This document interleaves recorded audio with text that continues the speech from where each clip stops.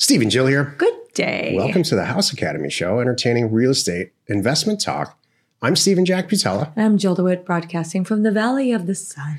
Today, Jill and I talk about record low single-family residential inventory, record low housing availability. Since we are sitting in the Valley of the Sun, the Phoenix metro area, let's just say, it's been nuts.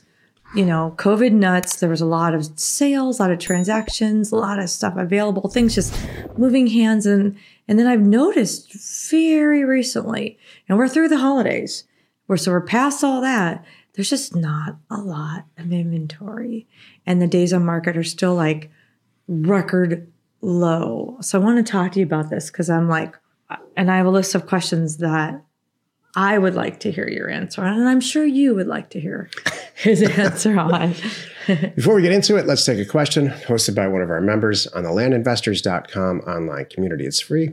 And don't forget to subscribe on the Land Academy YouTube channel and comment on the shows you like. Luke wrote, any tips for building an online presence?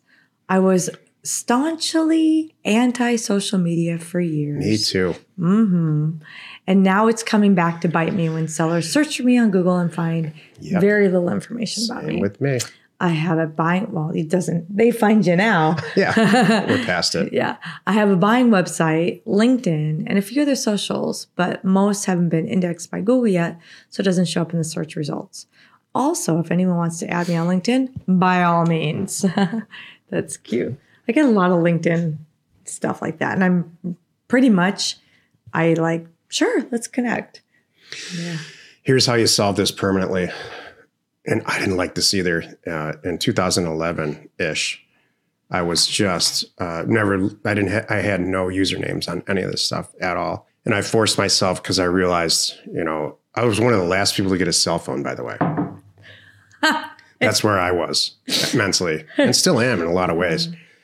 But you have to make this mental shift, and hopefully this will really help, between using Facebook and to talk to your graduating high school class, which is how I was using it in the beginning.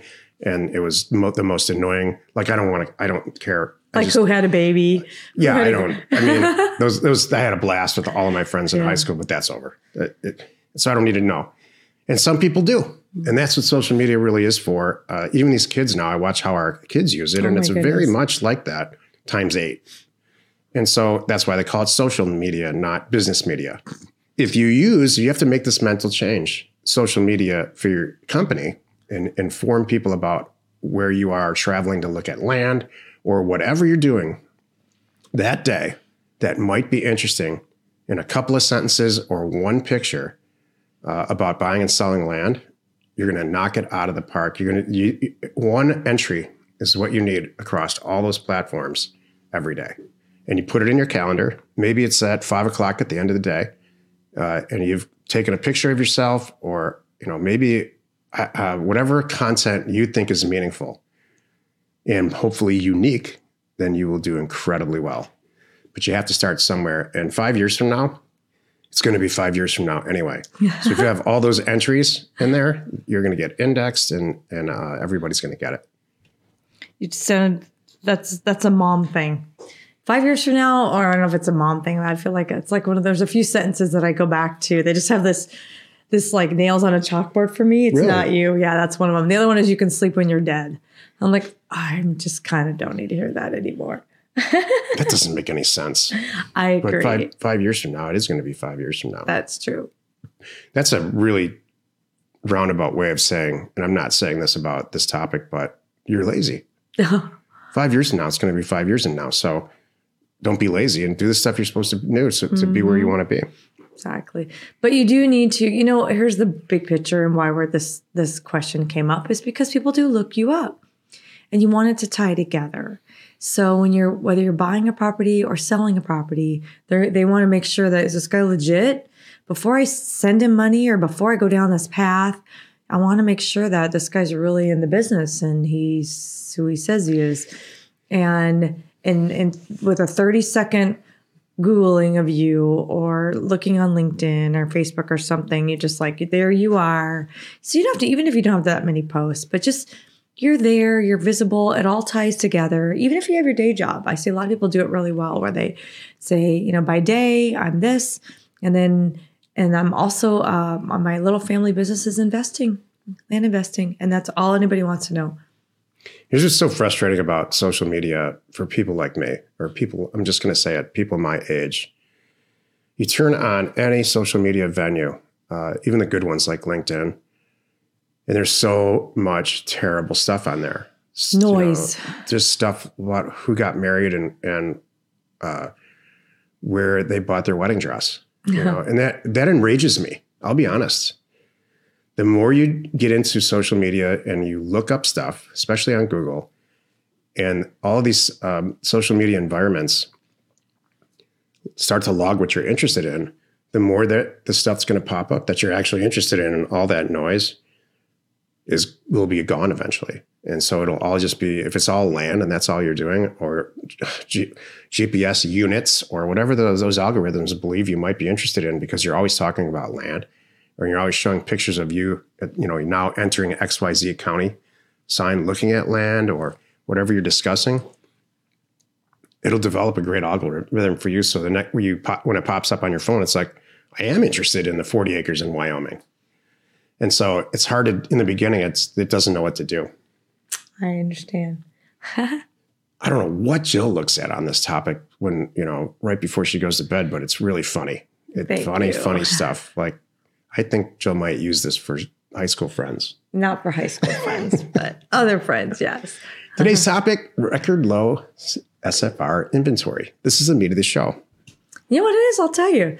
What I do. There's a lot of my social media stuff is my support group and my personal friends in my life that were like, what are you working on? Or look, oh, yay, congratulations. Where are you guys? What are you doing? That looks fun. That kind of a thing. It's very sweet and nice. That's how we connect and give each other hugs.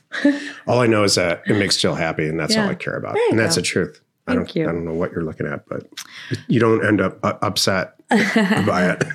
So today we're talking about this inventory. So we were driving around the other day, and I turned to Stephen and I said, have you noticed, is it just me?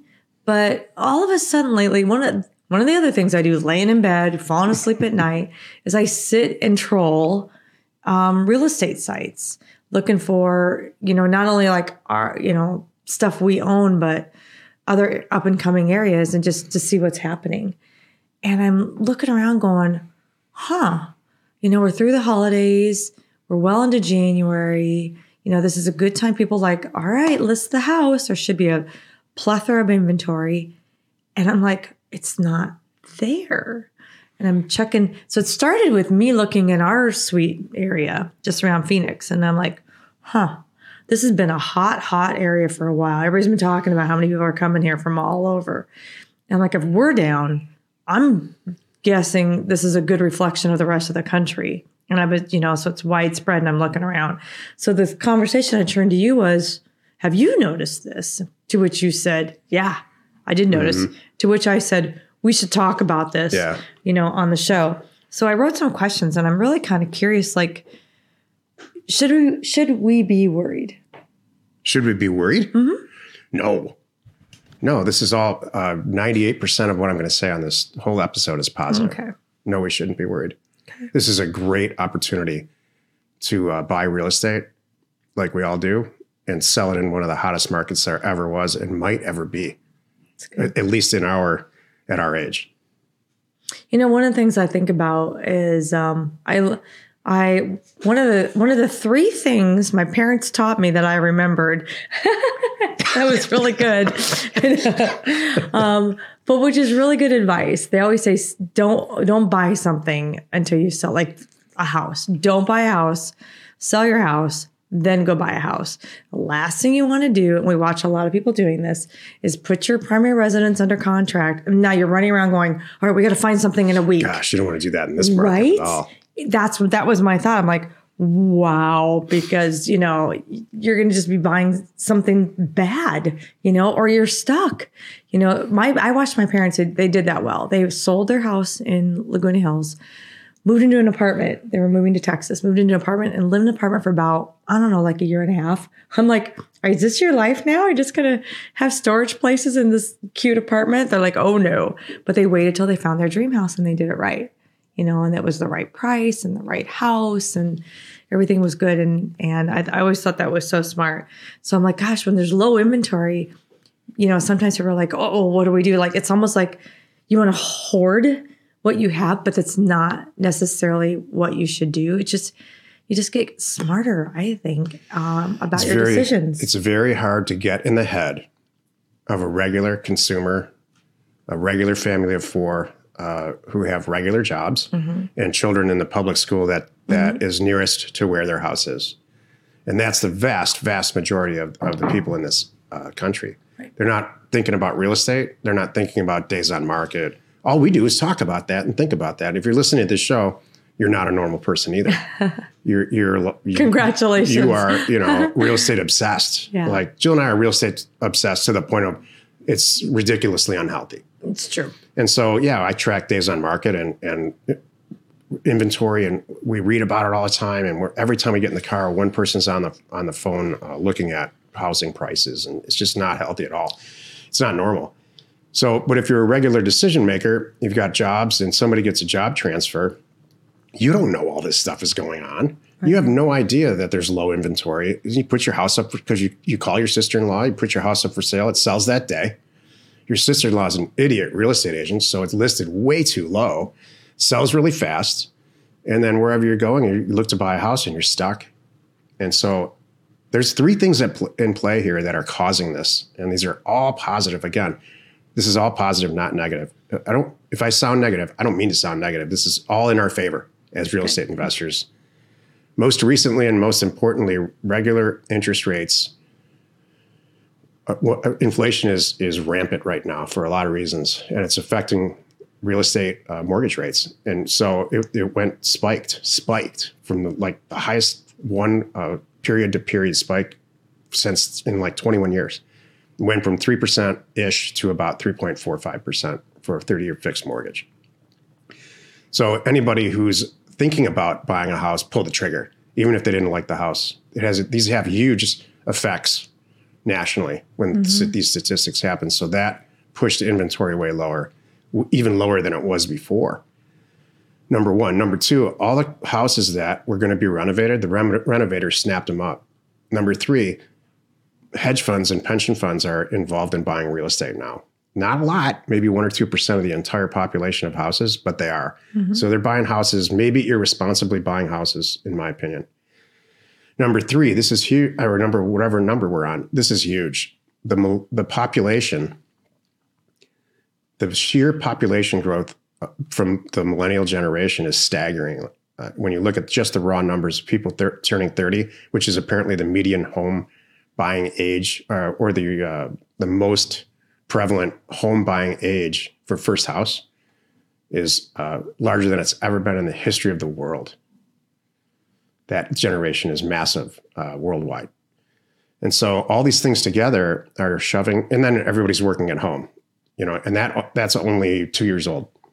Around 5. Mm-hmm. So all these things together are really removing any type of real inventory on the market. And what's left is grossly overpriced, usually by people like us. Or like you. Mm-hmm. So what does this mean for us? Let's cut to the chase here.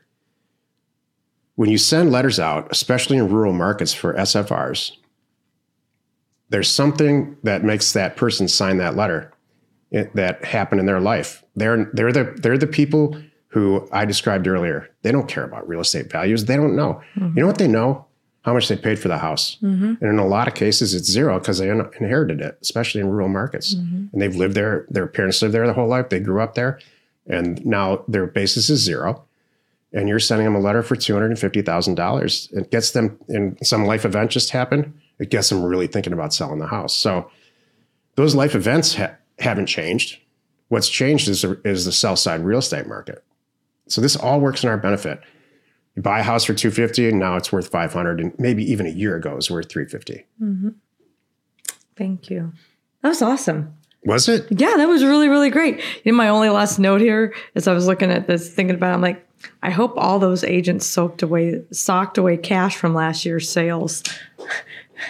Yeah, and I'll tell you, real estate agents have never been lazier than they are now. So if anyone who got their real estate license in the last 2 years, what they've learned, and it'll destroy their career very soon. Yeah. What they've learned is that you don't have to do anything. Exactly. And you do need to do something because it was working in their favor for a while. Like, just get the listing, sit back and watch what happens. Yeah, it's going to, I'll list it. This is what's been going on in California for years and years and years.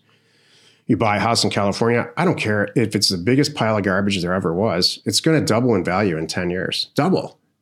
The rest of the country is maybe 5% a year, 6%. So some of that is spreading, mostly because a lot of people are moving out of California. Mm-hmm. And so that's good too. But you get to a point where you start to take stuff for granted. And I don't think California now, I'm watching prices plane out in Southern California anyway. I've noticed a little bit too. Yeah. So it's interesting how it's changing. It's important to know the market where you're buying and selling this stuff.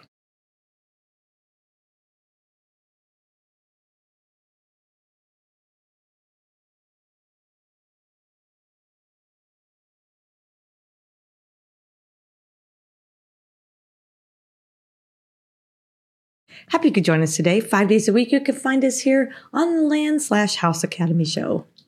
As if that wasn't enough just now, tomorrow is Jack Thursday. And I'm going to talk about the land deal flow machine and consistency. That's what you're shooting for. You are not alone in your real estate ambition. That worked out perfect. Thank you. I was hoping to ask you a few questions that would spark this brain dump, if you will. Is that what it was? Yeah, but it was good. No, I like that. That's exactly what I wanted. Hey, thanks for tuning in. We would love to connect with you, by the way, on Clubhouse. We're there the first and the third Thursdays of the month. Go check it out. Join Clubhouse and look for the Land Investing group. Follow us, and you'll get notified when we're there. We are Steve and Jill. Information and inspiration to buy undervalued property.